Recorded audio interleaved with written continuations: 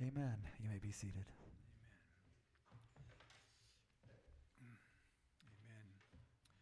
You can open your Bibles, please, to Judges 14. And if you have not been with us in the last while, we've been walking our way through the book of Judges.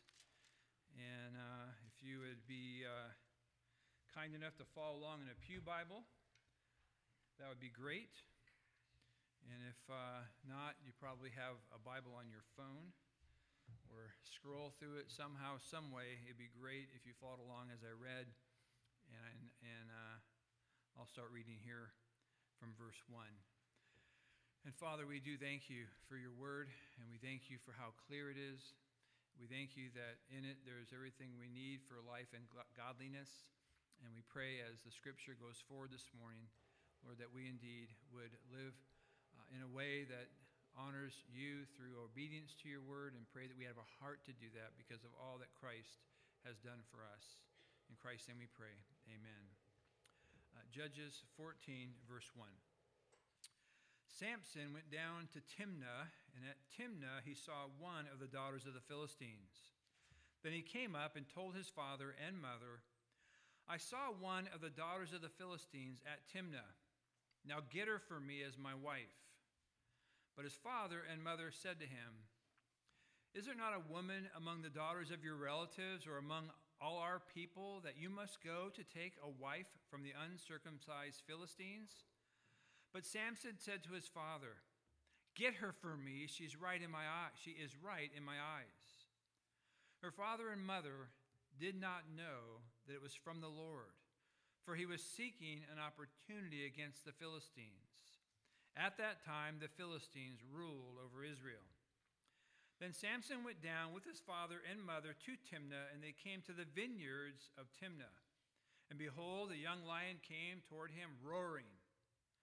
Then the Spirit of the Lord rushed upon him, and although he had nothing in his hand, he tore the lion in pieces as one tears a young goat.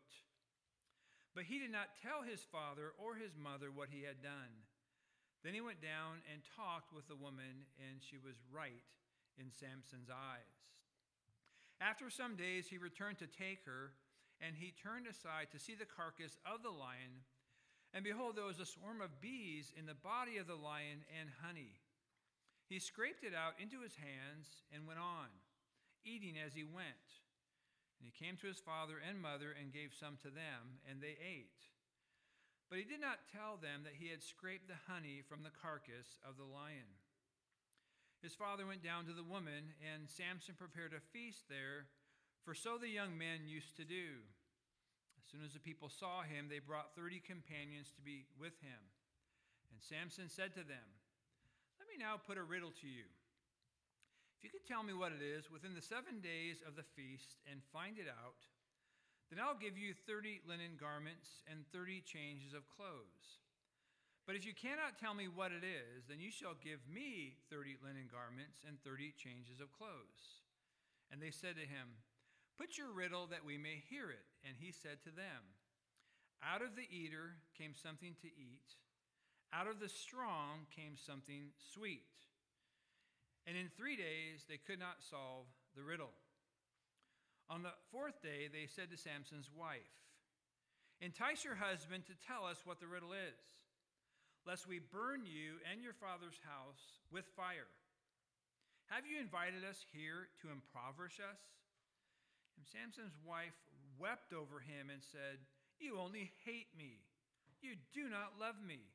You've put a riddle to my people, and you have not told me what it is. And he said to her, Behold, I have not told my father nor my mother. And shall I tell you? She wept before him the 7 days that their feast lasted. And on the 7th day he told her, because she pressed him hard. Then she told the riddle to her people. And the men of the city said to him on the 7th day, before the sun went down, What is sweeter than honey? What is stronger than a lion? And he said to them, If you had not plowed with my heifer, you would not have found out my riddle. And the Spirit of the Lord rushed upon him, and he went down to Ashkelon and struck down 30 men of the town and took their spoil. and gave the garments to those who had told the riddle. In hot anger, he went back to his father's house, and Samson's wife was given to his companion, who had been his best man. May God bless the reading of his word this morning. Now, as we continue in our story, the book of Judges, or narrative of the book of Judges, we're now looking at probably the most familiar judge in all of the book. He's the most colorful, he's the most interesting, clearly the most outlandish, and along with that, we'll find out eventually the most tragic. I mean, his life began with such great expectations. We saw last week that his conception was miraculous, and if you weren't able to be here for last week's sermon, you would be able to listen to it online and get caught up.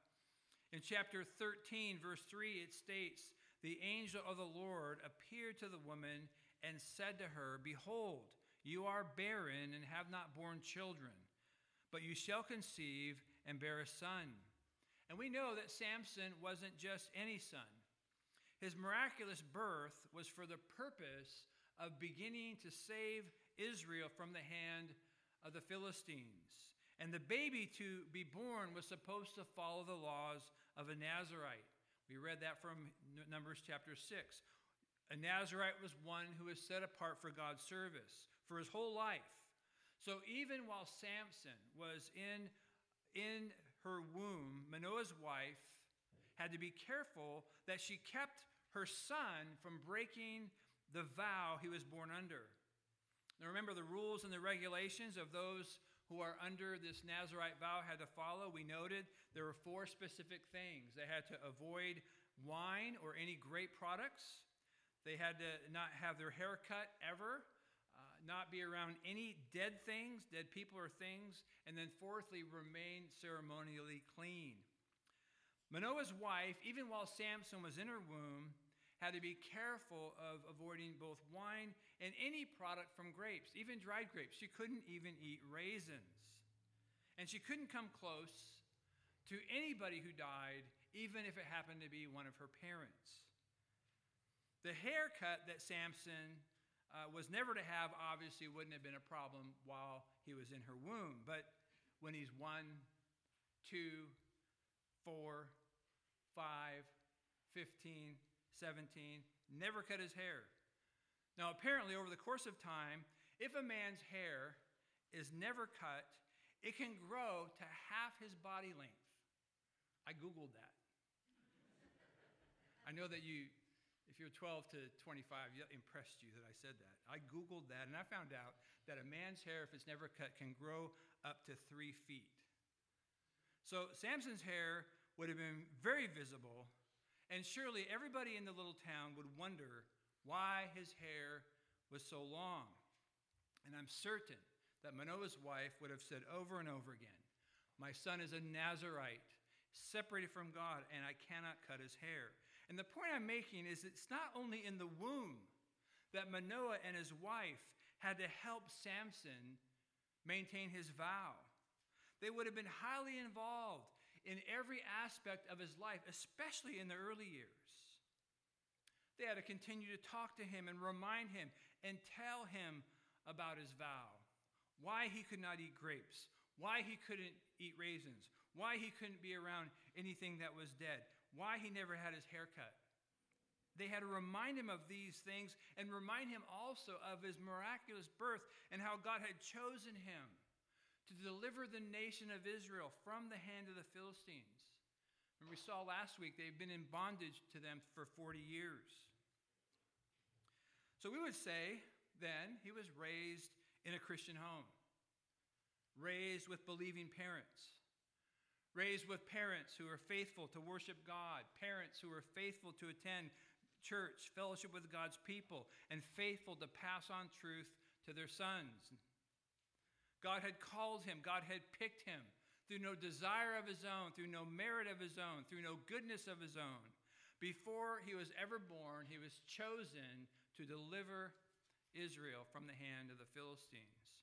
And what we're going to see as we study the next few chapters of Judges is that Samson really is a mirror or a type of the nation of Israel. His life as a judge is almost identical to how the nation of Israel has acted throughout the entire book. Israel in the book of Judges, we know, in Judges 1 and 2, had a great beginning. But it didn't take long for them to reject God and even though they rejected him and even they began to serve false gods, God still delivered them over and over and over, even in their sin. We know Samson had a great beginning, and very quickly as an adult, he's going to reject his vow. He will reject his upbringing. He will reject God, and God will still deliver him.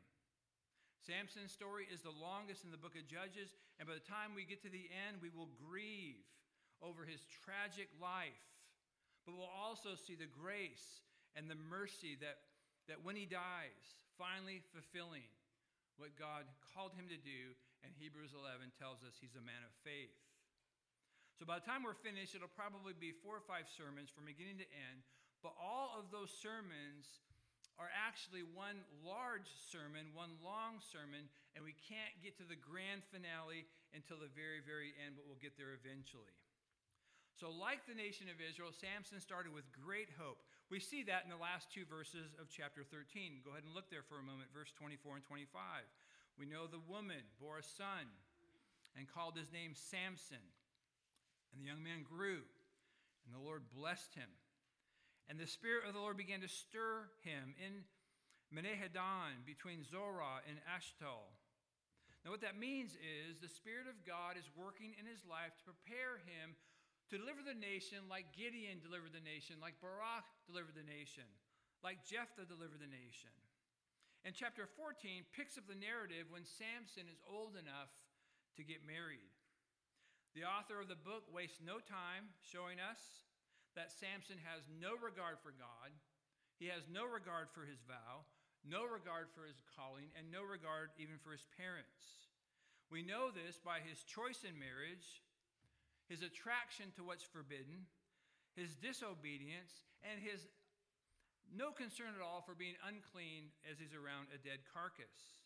And yet, the overall truth, the big picture instruction, what God does not want us to miss is that God, though not the author of sin, uses sinful men and women for his glory and to accomplish his good purposes.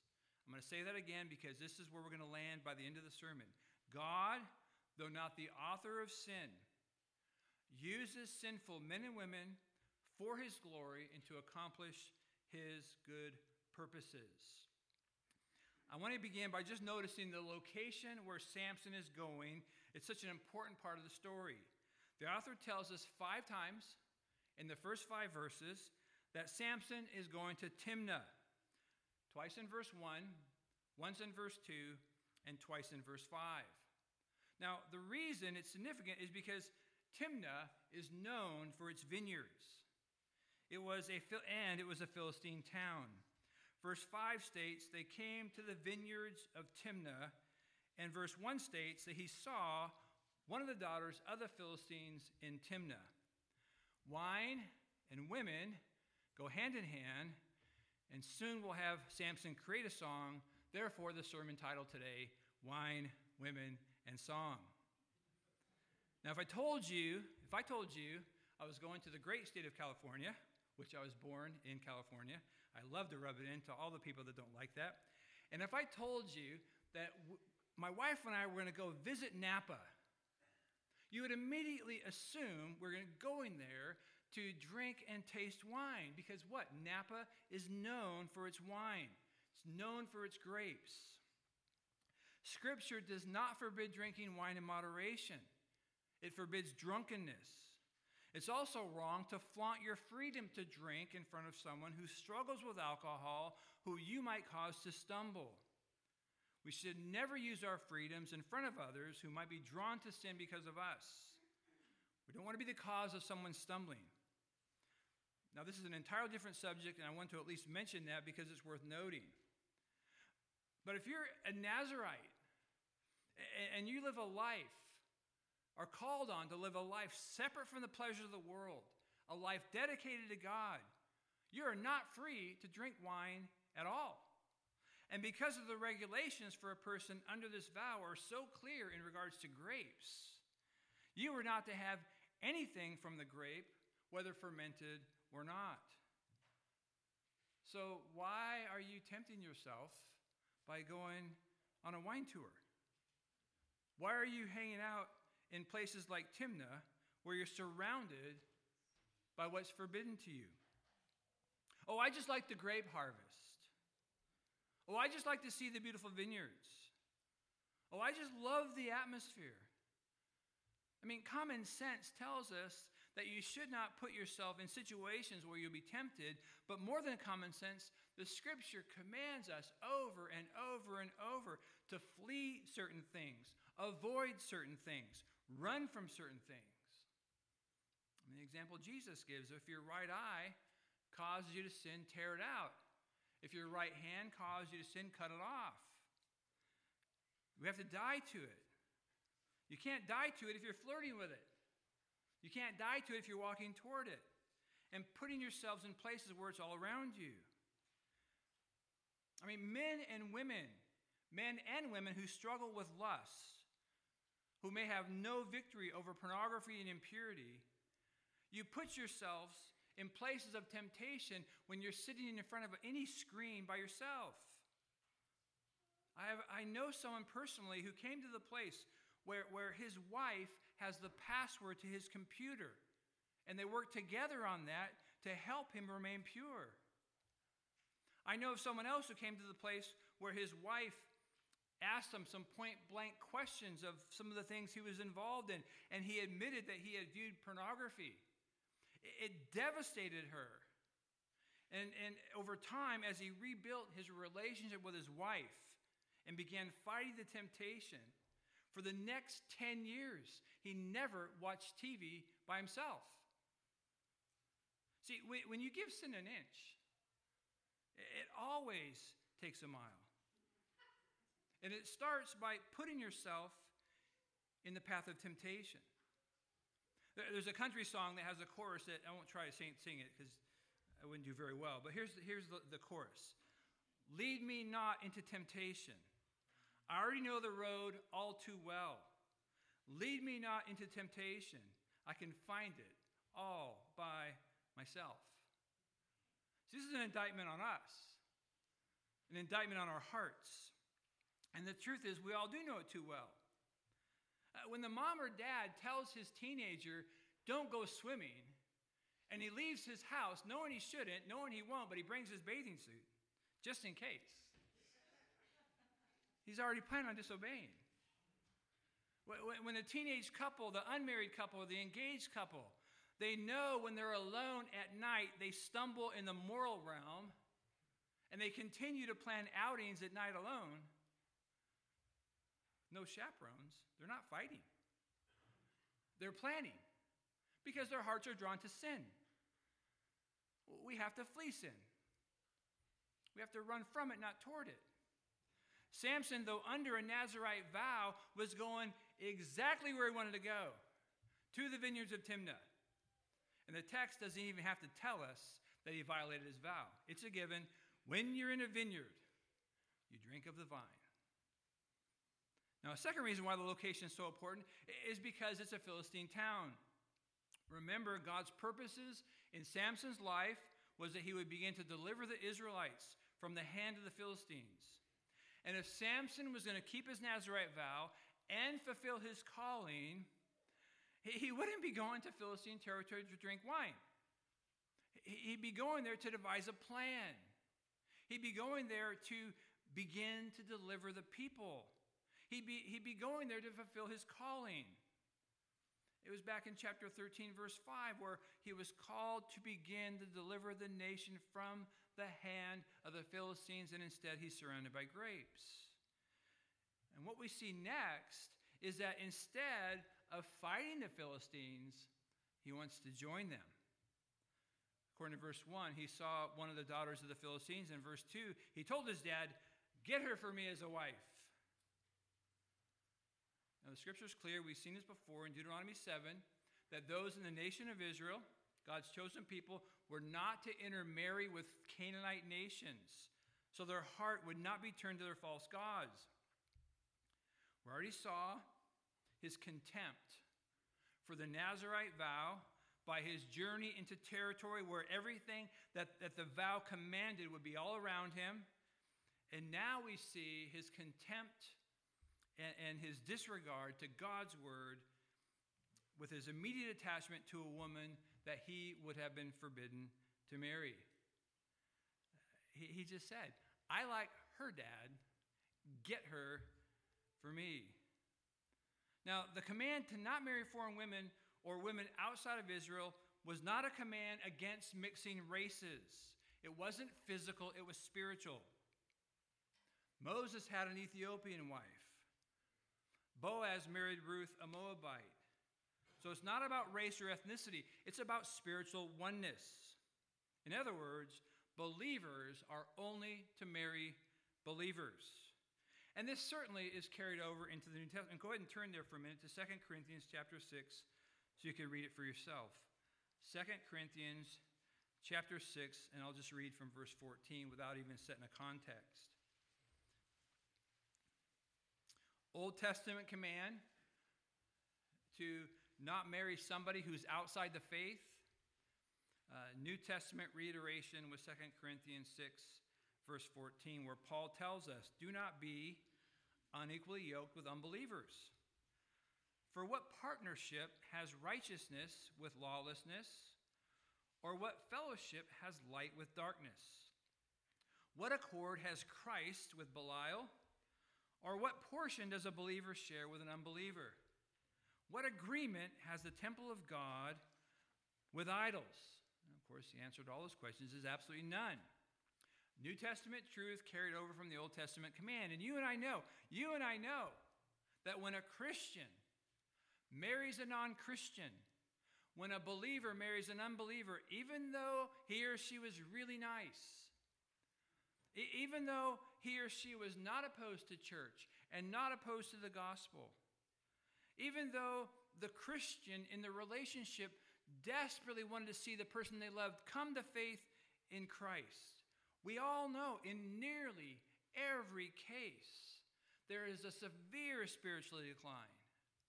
The unbeliever nearly always influences the believer, hardly ever the other way around. And when Samson asked his father to get the cute Philistine girl for him as a wife, verse 5 tells us the only reason is she is right in my eyes. And when Samson pushes this, he is completely wrong. He's violating God's word. And his parents, who've raised him in the Lord, know this. Do you see their plea in verse 3? But his father and mother said to him, is there not a woman among the daughters of your relatives or among all our people that you must go to take a wife from the uncircumcised Philistines? Samson, she's not an Israelite. Samson, this is wrong. Samson, this is forbidden. Samson, she's not a Christian. Samson, the Bible declares it's wrong. And they're right to ask all these questions as their son is making this choice. They're right to attempt to direct them toward marrying someone from the covenant family of Israel. And you as parents, we as parents, we have got to understand. I'm super grateful for all the families who are here today because I'm so glad you're going to hear this. One of the last decisions that you will be involved with your children as they're under your roof will be, by God's grace, in the choice of who they marry. We all know that apart from following Christ, the single most important decision anyone will ever make is who you will spend the rest of your life with. So start early by telling and teaching your Christian children that they are commanded to marry in the Lord. And it's your parental responsibility to oversee that, to encourage it, to counsel it, to direct it. Look for people who are seeking Christ. Look for those who are faithful. And start praying for them now. The reason Samson didn't care was because he wasn't seeking God. In his own heart, he wasn't following the Lord. So he naturally didn't care who he married. When you young people are drawn to those who are not believers, it's a hard issue for you as well. You will not be drawn to someone who's seeking Christ unless you're seeking Christ. And what we're seeing here before our eyes is something many Christian parents have faced and many continue to face. The grief of parents who have raised their children with God's help to the best of their ability. They haven't been perfect. There are no perfect parents. But they long to see their kids love and serve and obey God. And when he becomes old enough to be outside his house and on his own, he goes his own way. He does his own thing. And he's making his own choices. And there's nothing they can do about it. Many parents know the grief and sorrow and pain of wayward and prodigal children. Have seen their children make decision after decision, and it's contrary to God's word, and you've even seen them suffer the consequences for it.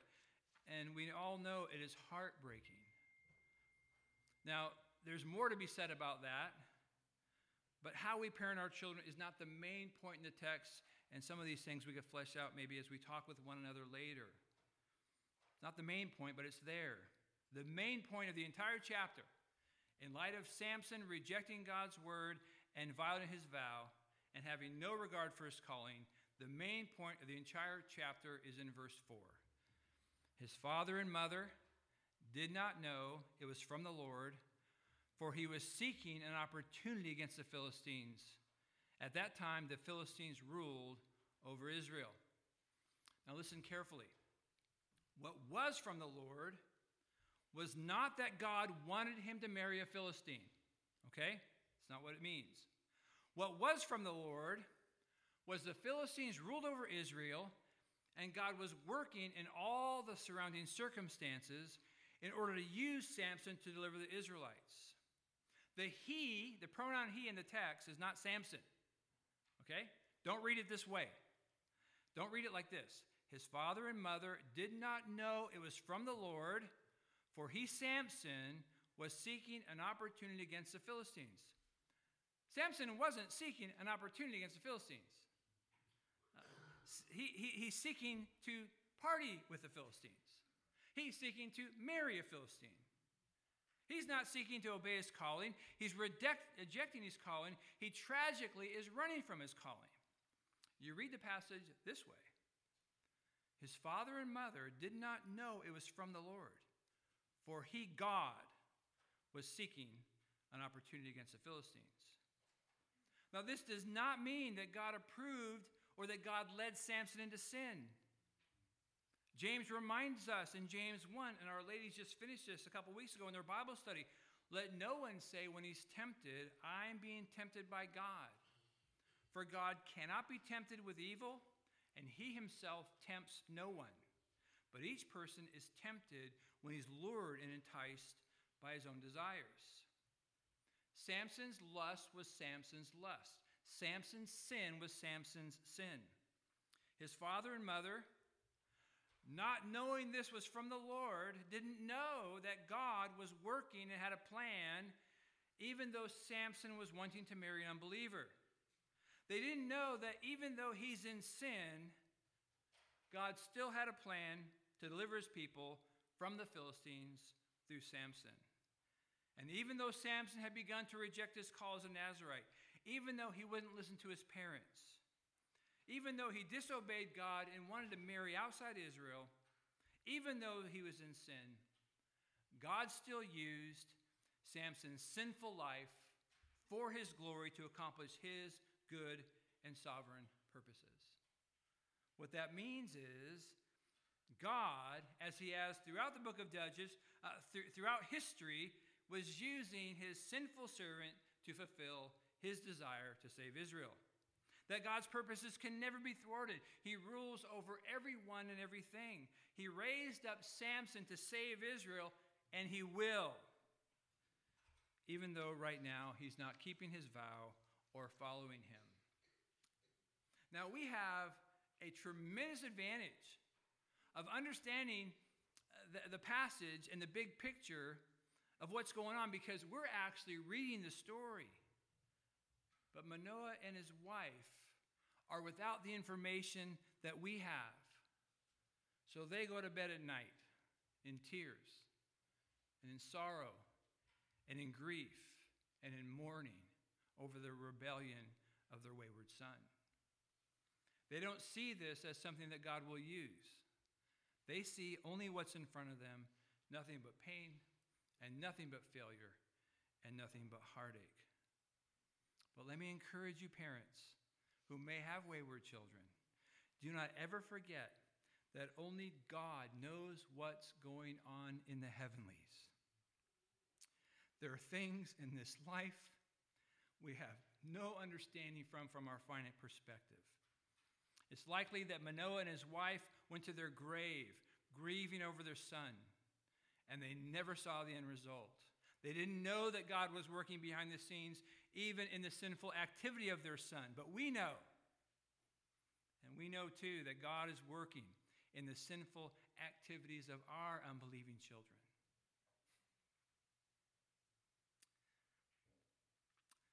So trust him. Rest in him. Continue to cry out to him. The final chapter has not been written, and you may not even see it, but you can trust in a sovereign, loving, gracious God who works all things for his glory. So Samson's set apart at birth. He's under a vow, called to deliver Israel. And from the time of his early adulthood, he violates his vow. He doesn't pursue his calling. He disobeys God, loves a pagan woman, rejects his commands, rejects the counsel of his parents. And by all rights, much like the nation of Israel, at this moment, he could and he should be judged for his sin, as we all should. Remember, the soul that sins, it shall die. Instead, in verse 5, as they're going down to the vineyards of Timnah, instead of being killed by a roaring lion that rushed upon him, which is what he deserved, instead of being killed, the Spirit of God rushes upon him, and he tears the lion into pieces as one would tear a young goat. He gave him grace. He gave him mercy. And he gave him the strength to save himself from a wild animal. Like the nation of Israel, he saved him even when he wasn't seeking help. Demonstrating again, as he has in the past, that he's kind and he's gracious and he is so long-suffering to Samson and to us. But along with his long-suffering, this is also designed to affirm his calling, to show him that the strength that he had to tear the lion that came directly from God is the strength that he will have to save Israel. This was an incredible supernatural strength. I mean, just tearing a roaring lion apart with your bare hands. Now, most of the images that people have of Samson, you know, he's kind of a Arnold Schwarzenegger. You know, you young people don't even know who that is. So, who's the guy? The Rock. Thank you very much. Thank you. In fact, I Googled again images of Samson, and every picture, every portrait, every painting is this muscular individual who's big and strong and everything else. But clearly, that is not what Samson looked like. He was as normal as you and I. If you're already a muscle man, then how would God get any glory to fill a muscular man to become strong? And so even though he's in sin, even though he's going his own way, even though he's doing what's right in his own eyes, God is still using him for his glory. And as the story continues, he will begin to deliver Israel. Through God's power, he kills a lion that could have killed him. And like Israel, instead of being thankful, instead of being drawn to God, instead of serving God and worshiping God, he continues in his rejection of God by going back to Timnah, meeting the girl, and verse 7 states she was right in Samson's eyes. Now, the text doesn't say, but he must have gone home. Their wedding plans were taken care of, and then he returns to Timnah to take her, and while he does, he violates another part of the Nazirite vow by going back to the dead lion, noticing the bees that have been inside the carcass. He takes honey out of the dead animal, not only eats it on the way to his wedding, but when he sees his parents, he gives some to them, and verse 9 tells us he didn't tell them where he got the honey. And it's the touching of the dead animal that violates his vow. And the fact that he didn't tell his parents that the honey came from something that was part of him, defiling himself, just affirms again his own deceit, his own disobedience, his own secret, deceitful heart, even against his parents, which obviously is against God. They never knew, as far as we know, that he violated that part of the vow. We as readers know it, and again, it shows a disregard of anything holy, of anything true, of anything right. Samson's a law unto himself, going his own way, doing what is right in his own eyes. And this sets up all that's needed for this 7-day-long wedding feast. Don't you wish you lived in that day? I mean, our weddings, you show up at 10, ceremonies at 1, you eat, you go home by 7. 7 days. What a wonderful time that would be, gathering together with your friends and family to enjoy one another for all that time. But we don't have time for that anymore. In verse 10, they follow the Philistine traditions, and they plan the feast in Timnah. It's tradition here, the groom had to have his own set of attendants. And since Samson didn't have any, they gave him 30 men to be with him for the wedding ceremony. The feast that's prepared will be another time for Samson to violate his Nazirite vow, because the feast would involve drinking. The word for feast in Hebrew actually means consuming drink. And these 30 young men would be partying with their new friend Samson, and Samson will be the life of the party, and he does this with his song or with his riddle. Let's reread this so we can catch up in verse 13. And Samson said to them, "Let me now put a riddle to you. If you can tell me what it is within the 7 days of the feast and find it out, then I will give you 30 linen garments and 30 changes of clothes. But if you can't tell me what it is, then you shall give me 30 linen garments and 30 changes of clothes." And they said to him, "Put your riddle that we may hear it." And he said to them, "Out of the eater came something to eat. Out of the strong came something sweet." Now, I think it's worth noting that one commentary I read made a real helpful statement here. That this riddle is another complete disregard for God and his holiness. It just shows Samson taking light of sin, light of God's word, and light of his vow. It's one thing to sin. It's one thing to break your Nazirite vow. It's one thing to disobey God. But when you turn your own rebellion into a joke, when you use your sin as a riddle to taunt others, that just shows how further you are away from God. Sin is never something to joke about, and Samson just doesn't care. Now, we know everyone likes a good riddle, and you don't mind livening things up where you have a good riddle with a little wager. 30 minds coming together to solve this. They're surely thinking that they have 7 days, they can figure this out. They can discover the riddle. They have a whole week, and then we can all get a free change of clothes. Day 1, day 2, day 3, they just can't figure out the riddle. So they resort to their own evil tactics. Really, as Philistines, showing their own complete disregard for life and decency. They really put Samson's new bride in a tough spot. They held her family in ransom, held them in hostage by stating in verse 15, "Entice your husband to tell us what the riddle is, lest we burn you and your father's house with fire. Have you invited us here to impoverish us?" Now, she obviously wanted to protect her family, and she doesn't tell Samson. The only person who knows that Samson had supernatural strength at certain times is Samson.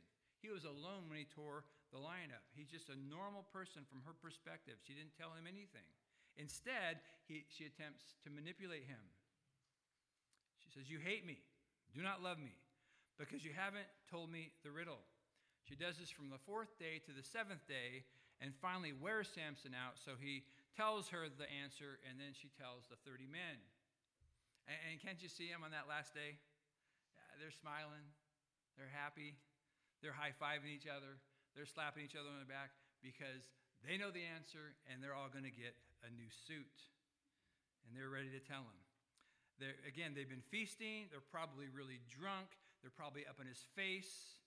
And they tell the answer, what is sweeter than honey and what is stronger than a lion? Of course, they got the answer right.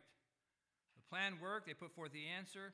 And Samson knows exactly what they did. So he retorts, if you had not plowed with my heifer, you would not have found out my riddle. Now, I don't recommend that you use the word heifer to describe someone that you love, unless you're the Richies and it really is a heifer, okay? So that could be. That could be. But I don't think in this century that calling your wife a heifer was derogatory any more than when I tell my wife oftentimes that her neck is like a flock of goats. Those of you who know Song of Solomon.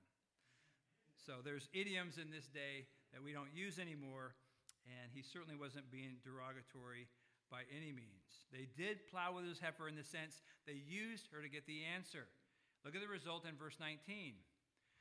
And the Spirit of the Lord rushed upon him and went down to Ashkelon and struck down 30 men of the town and took their spoil and gave the garments to those who had told the riddle. In hot anger, he went back to his father's house, and Samson's wife was given to his companion who had been his best man. So by the end of the story, God fulfills his purposes in Samson's life. He begins to deliver Israel from the Philistines. He struck down 30 men in the Philistine town of Ashkelon and gave their clothes to the men who solved the riddle. He goes back home, and his wife is now given to the best man. Now, the story's not over. It continues in chapter 15, but we're going to have to stop. In 15:1, it says, after some days, at the time of the wheat harvest, Samson went to visit his wife with a young goat, and he said, I will go into my wife in the chamber. You see, because he had gone through the feast and the ceremony, he was technically married to the woman. But because the marriage had not been consummated, he was technically not married to the woman. And now he's given to his best man. She is no longer his.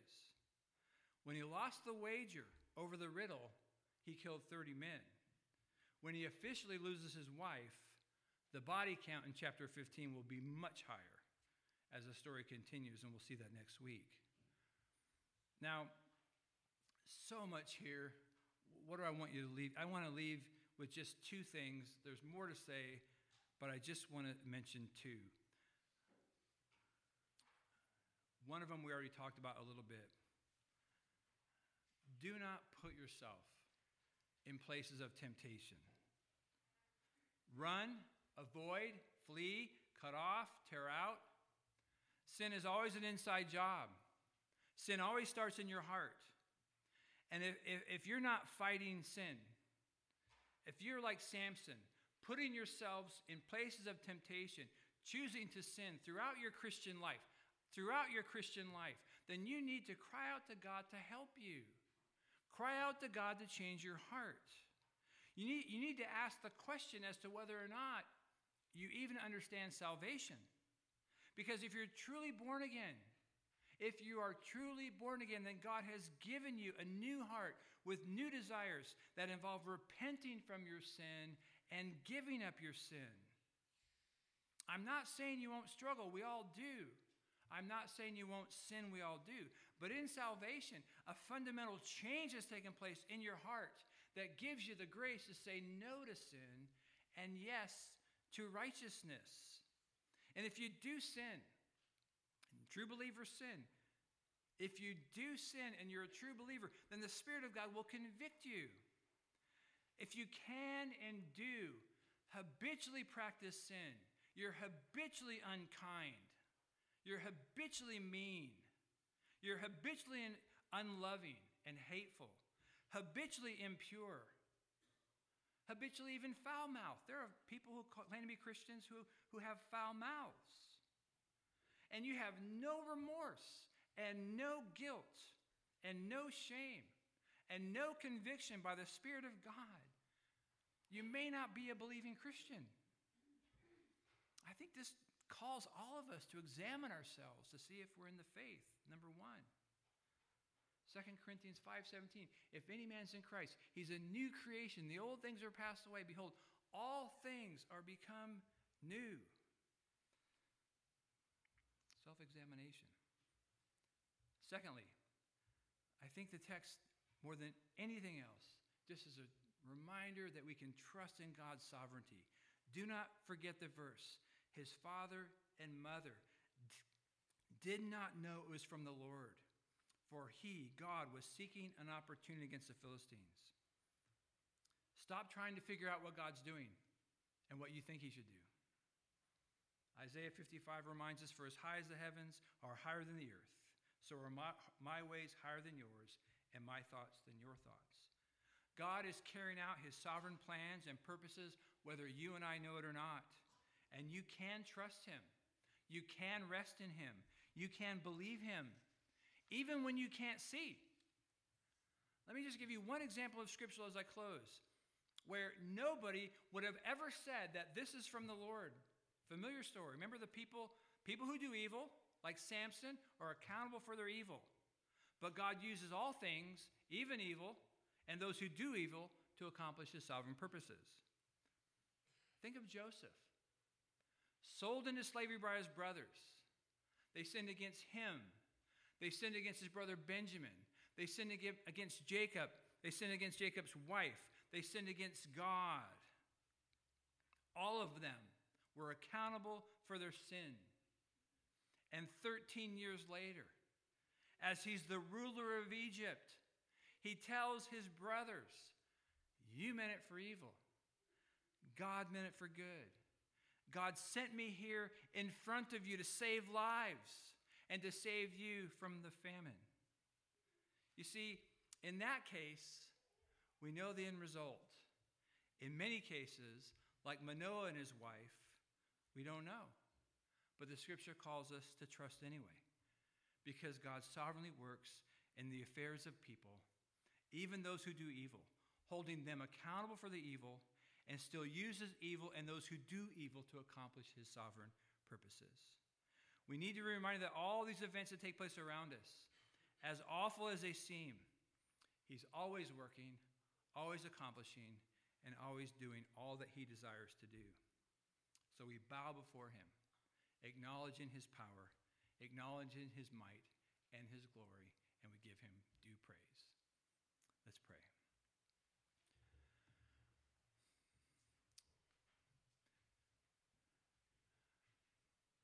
Father, if we didn't know from Scripture that you work in all situations for your glory, then we would have no hope in life or death.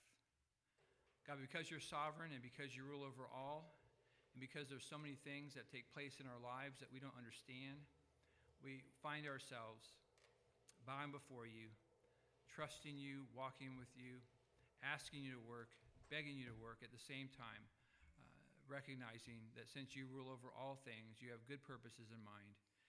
And Lord, I pray that anyone who's here this morning who is wrestling with circumstances that seem to be so outside the pale of their own normalcy, I just ask you that you'd give them the grace to walk by faith and not by sight. We see from Scripture over and over and over that your steadfast love never ceases, that your mercies never come to an end. And we believe that, and we trust that, and we thank you for it. And we thank you, Father, for your mercy and your grace. In Christ's name we pray. Amen.